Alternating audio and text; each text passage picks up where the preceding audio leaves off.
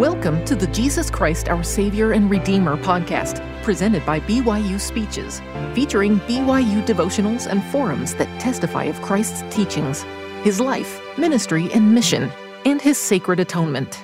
Be sure to check out our other podcasts by searching BYU Speeches wherever you get your podcasts, or by visiting speeches.byu.edu/podcasts. This devotional address, entitled Why a Church, was given on January 24th of 2023 by Kevin S. Hamilton, a general authority, 70 of the Church of Jesus Christ of Latter-day Saints. Well, brothers and sisters, I love this university. I attended BYU as a freshman before I left for a mission. This is me on my mission in France. Believe it or not, my companion had just given me a haircut with a pair of scissors that he found in the apartment. I came back to BYU after my mission and met Sister Hamilton here, and you know the story, same ward, same co-ed softball team. For me, it was love at first sight. For her, it took some encouragement from her grandmother, who somehow saw something in me. This is us early in our adventure together. After a time, we were sealed in the Los Angeles Temple, and then we graduated together from BYU, and here we are standing outside this very building following commencement exercises. All 6 of our children graduated from BYU, and most of their spouses, so this has always been a very special place for us. I remember sitting right up there as a freshman and feeling the Spirit of the Lord as His prophet spoke in a devotional just like this one. We love you, our fellow BYU students and faculty.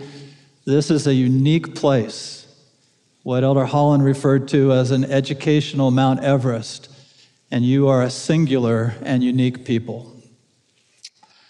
My remarks today are centered on a very simple question. Why a church? Why do we need a church? Especially this church.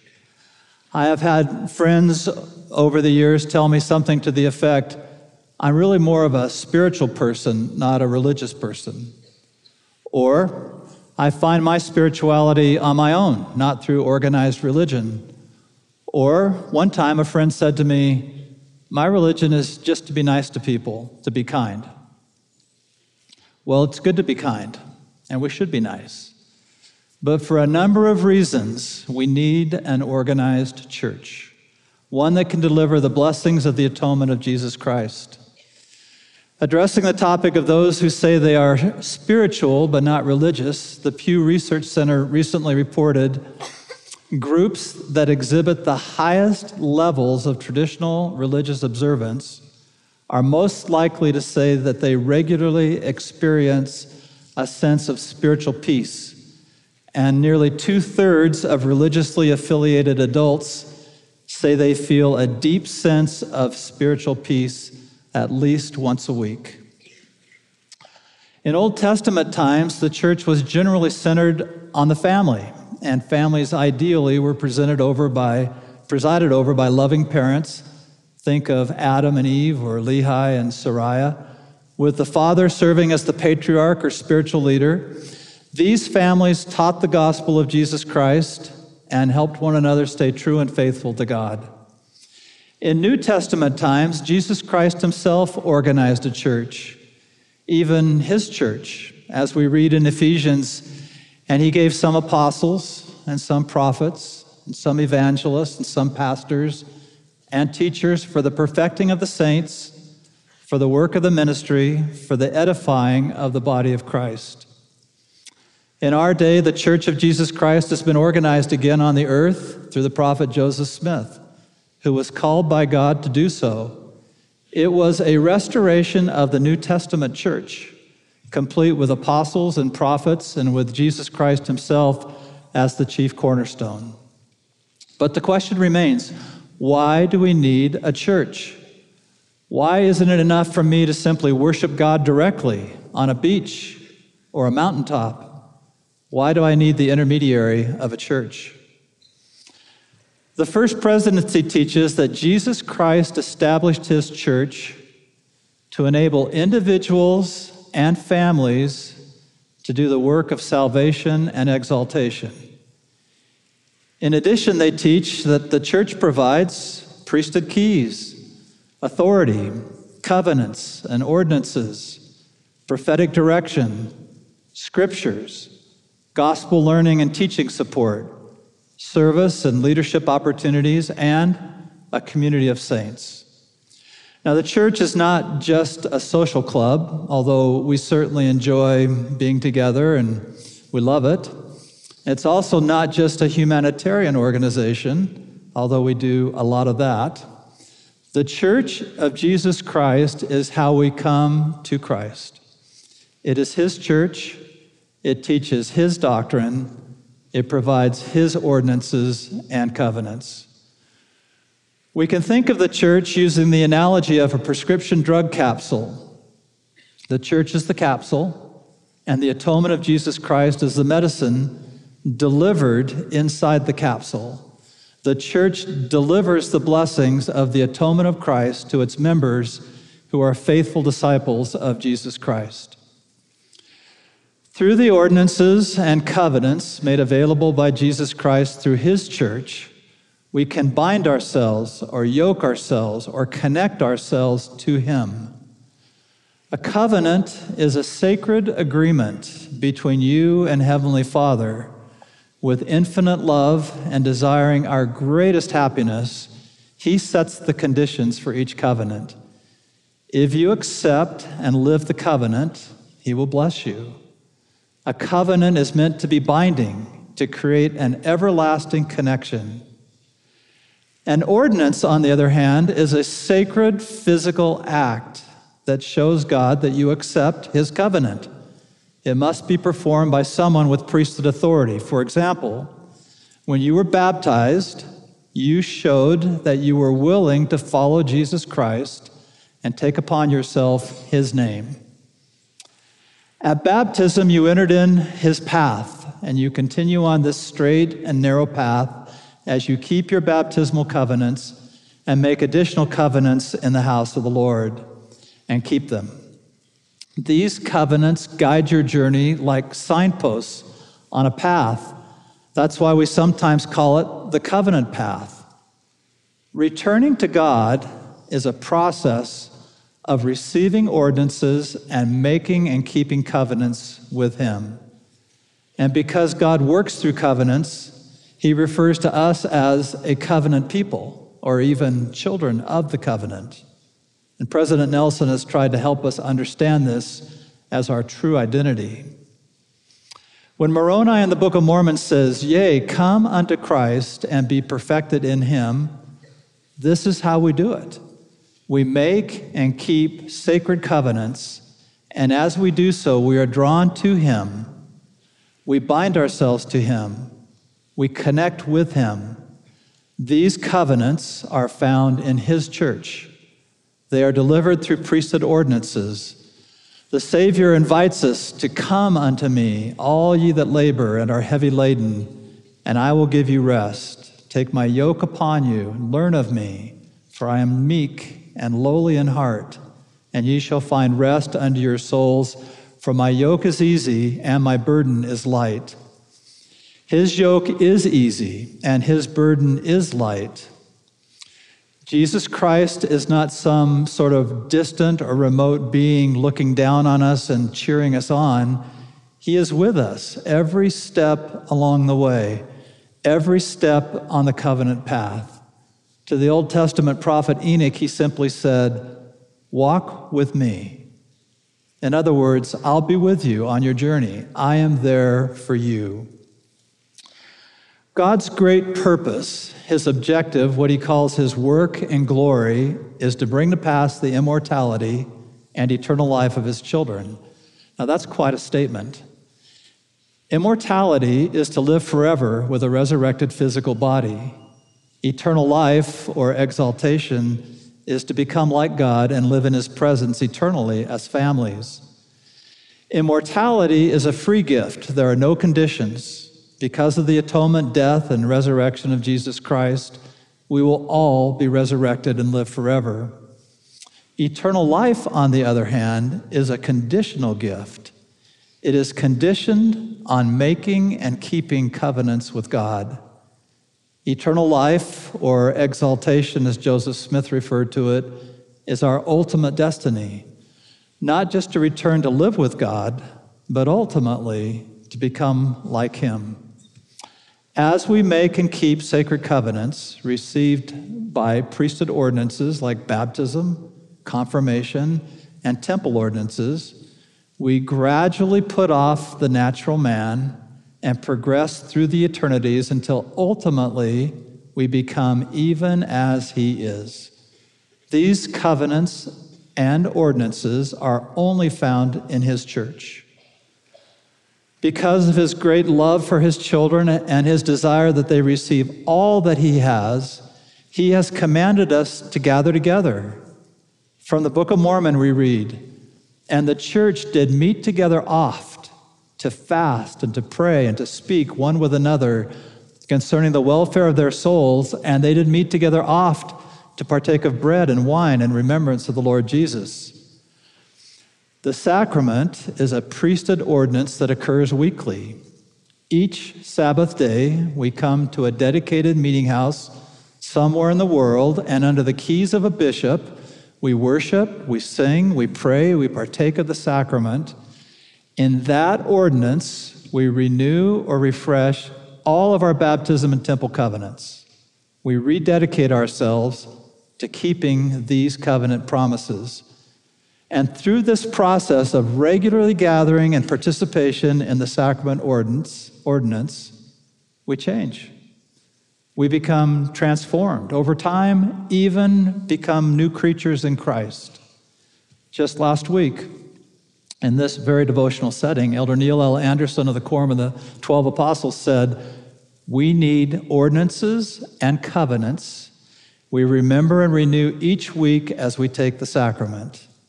Our faith grows and develops as we regularly and conscientiously work to build our discipleship with others who are as committed as we are." End of quote. This is the plan of our Heavenly Father for His children, to help them realize their full divine potential. This is how we come to Christ. This is how we enter and stay on the covenant pathway. The Church of Jesus Christ enables us to come to Christ. Now, His church is led and directed by His apostles, just as it was in New Testament times, because God is the same yesterday, today, and forever. His plan has not changed. His doctrine does not change. His covenants do not change. His church exists so that He can accomplish His objective, which is to bring to pass the immortality and eternal life of His children. Now, we, the general authorities and leaders of the church, we love you and care deeply about you. We're grateful for your faith and goodness. And furthermore, your Heavenly Father and your Savior, Jesus Christ, love you with a perfect, even infinite love. In that spirit of love and appreciation, could I share just a few observations with you? These are a few things that I have observed personally as I have traveled around the church and as I meet with members of the church. My first observation, I have heard some that would try to decouple or disconnect Jesus Christ from His church and His apostles by saying things like, "I follow Jesus, not the church," or "I follow the Savior, not the apostles." To those who say this, I would simply say, it's not possible. You cannot accept Jesus Christ and reject His church or His authorized messengers. You cannot separate Jesus Christ from the church of Jesus Christ. He taught this to the Nephites in the Book of Mormon. Quote, "Blessed are ye, if ye shall give heed unto the words of these 12, whom I have chosen to minister unto you, and to be your servants." This is the Nephite account of the Sermon on the Mount, one of the most famous sermons in the Bible. Yet in the Book of Mormon version, Christ adds a very clear teaching emphasizing the role of the 12 to make sure the Nephites know to whom they should look. It's simply not possible to completely follow the Savior without following his church.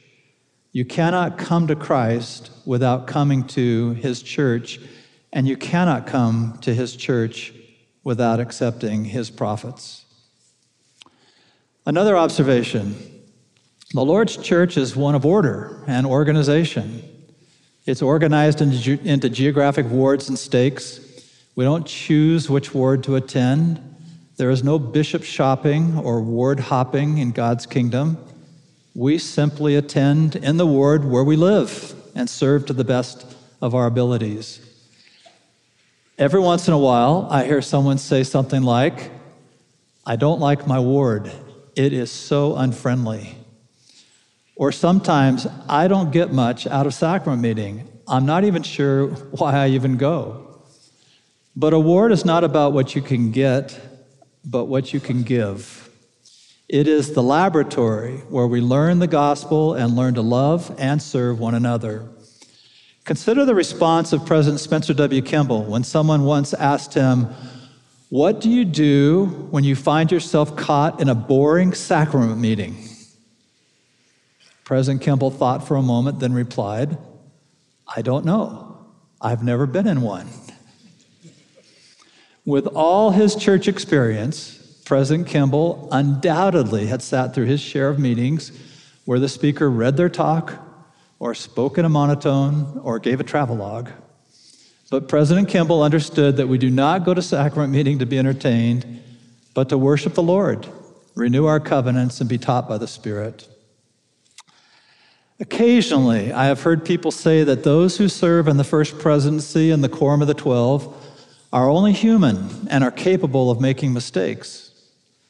While it is true that we are all fallible human beings, the safety net for all of us is the council system that we use at every level of the church.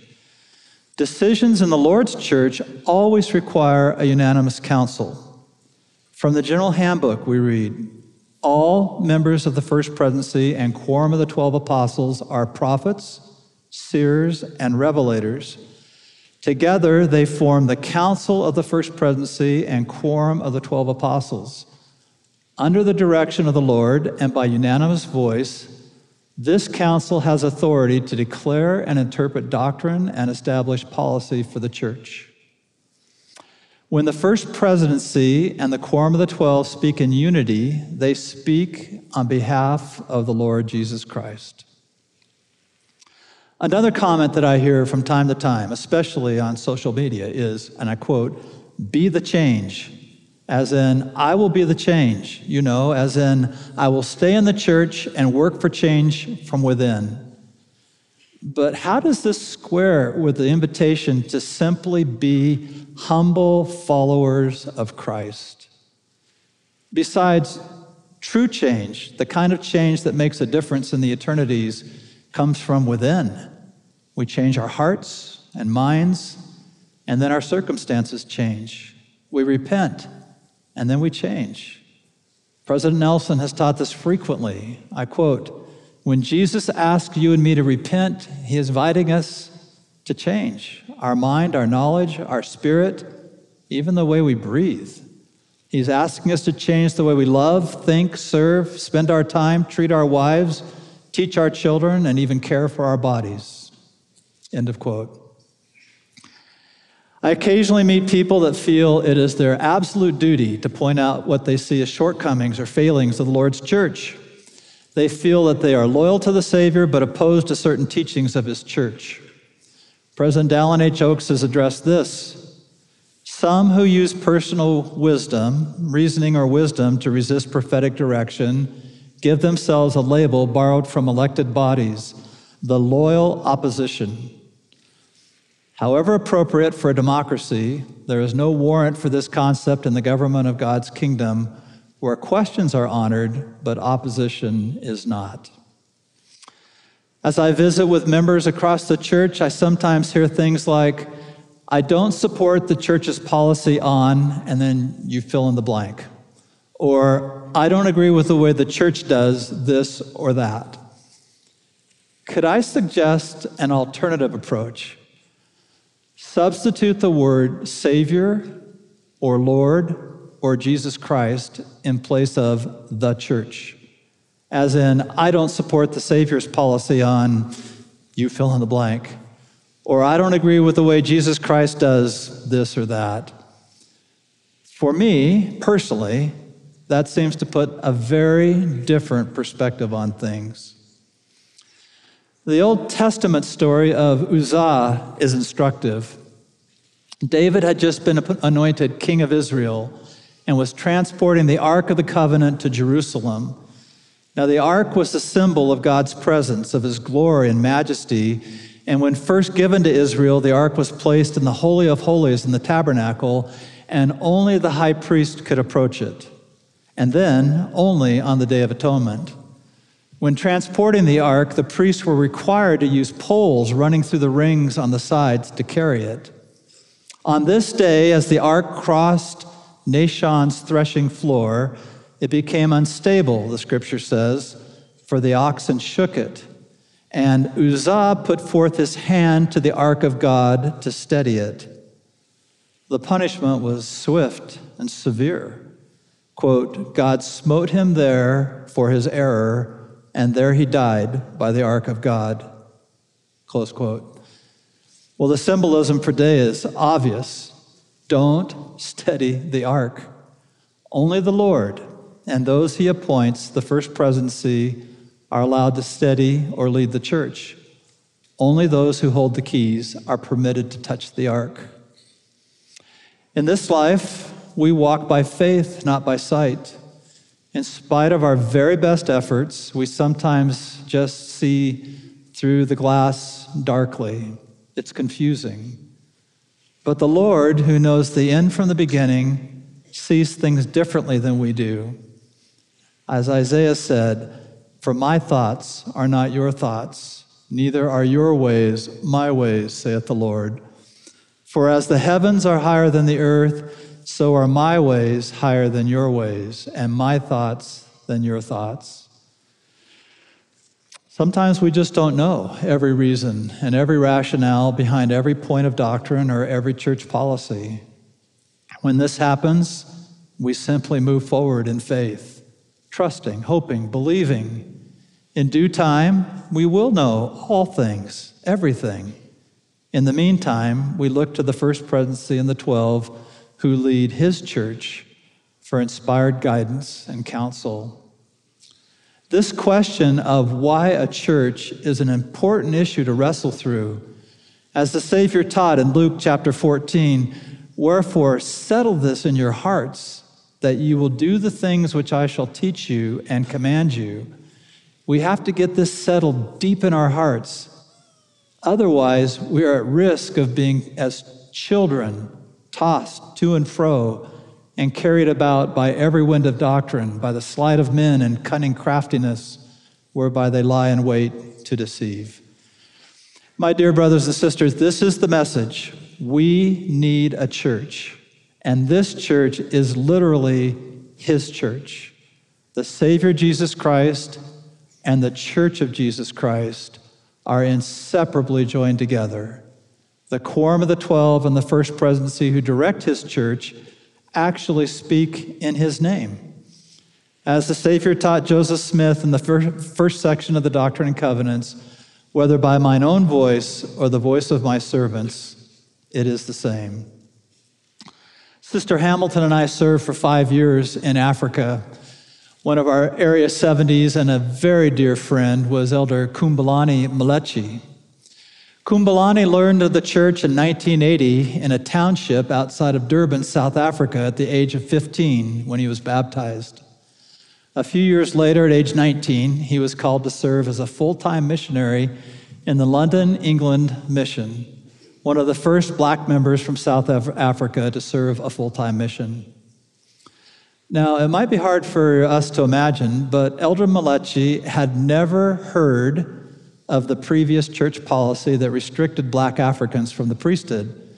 He simply had never been exposed to it. One day, as he and his companion were out tracting, they introduced themselves as missionaries of the Church of Jesus Christ of Latter-day Saints to a man who then asked, "You are a Mormon?" Before they could say a word, the man continued, "And you are black?"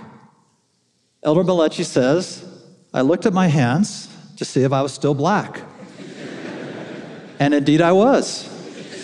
Finally, I said to him, "Yes, I am black and I am a Mormon." The man continued, "You are lost, brother.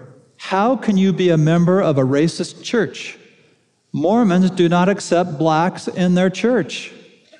This stopped Elder Melechi in his tracks, since he had never heard this before. As they left the man's house, Elder Melechi turned to us and asked his companion, "What was that all about?" And the companion did his best to answer his questions, and in doing so, he informed Elder Melechi of the priesthood and temple restrictions which previously existed for members of black African descent. Elder Melechi thought about this new information for several days and finally concluded that he could no longer be a member of the church, let alone serve as a missionary. He made an appointment with his mission president to let him know that he would be returning home and resigning his membership. I now quote from Elder Melechi, "President Pinniger had me come to his office, and I rehearsed what had happened and voiced my decision to return home to South Africa. I told him that I could not be a member of a racist church. After listening patiently to me, my mission president said, 'Elder Melechi, all that I know is that all worthy men can now be ordained to the priesthood, and that Joseph Smith saw the Father and the Son in the sacred grove.'" President Pinniger, he continues, helped me understand two things during that exchange. One, while it is true that the church did not ordain black people to the priesthood for a season, that is the past, and we do not have reasons as to why it happened. And two, he helped me understand that since I have a testimony of the restored gospel, including Joseph Smith having been called of God to restore Jesus Christ's church to the earth, why should I walk away? With those two truths firm in my heart, I decided to stay. Now, that decision has made all the difference. Brother Kumbalani Melechi went on to become highly educated. He has been sealed in the temple, and with his beloved wife, Futi, has raised a faithful family. He has served in the church in Africa in many capacities, including Area 70 and mission president. He is a faithful disciple of Christ. Brothers and sisters, we come to Christ as we move forward in faith. It is not blind faith, it's just faith. We trust, we hope, we believe, and we act on our beliefs. We come to Christ through his church. As Helaman taught his sons, it is upon the rock of our Redeemer, who is Christ, the Son of God, that you must build your foundation. That when the devil shall send forth his mighty winds, yea, when all his hail and his mighty storm shall beat upon you, it shall have no power over you to drag you down, because of the rock upon which ye are built. How do we build upon the rock of our Redeemer? We build upon the Savior as we come to him, and we come to him as we receive his authorized ordinances and make and keep the associated covenants. These ordinances and covenants are found in his church. We renew these covenants as we come to his church every Sabbath day and partake of the sacrament. This is how we come to Christ. This is how we walk with him. This is how we realize our full divine potential. In a coming day, every knee shall bend, and every tongue will confess that Jesus is the Messiah. All flesh shall see him together at once, at the same time, we will all be under the same obligation to repent and come to him.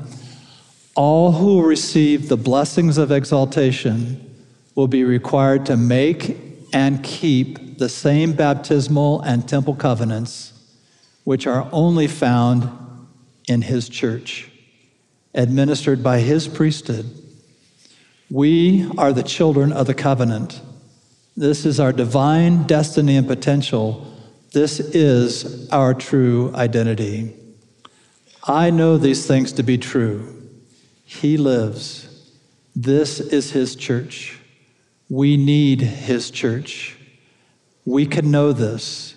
You can be settled in your hearts and established upon the rock of Jesus Christ. In the name of Jesus Christ, amen.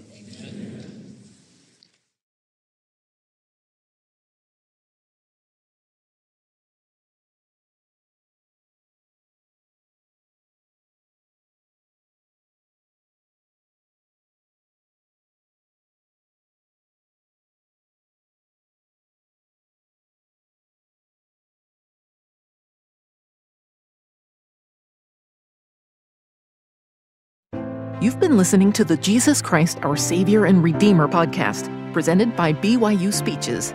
Please check out our other podcasts of recent speeches, classic speeches, and BYU Speeches compilations on overcoming adversity, by study and by faith, Come Follow Me, Love and Marriage, and the Prophet Joseph Smith. Go to speeches.byu.edu and click on podcasts for more information. You can also find all BYU Speeches podcasts at your preferred podcast provider.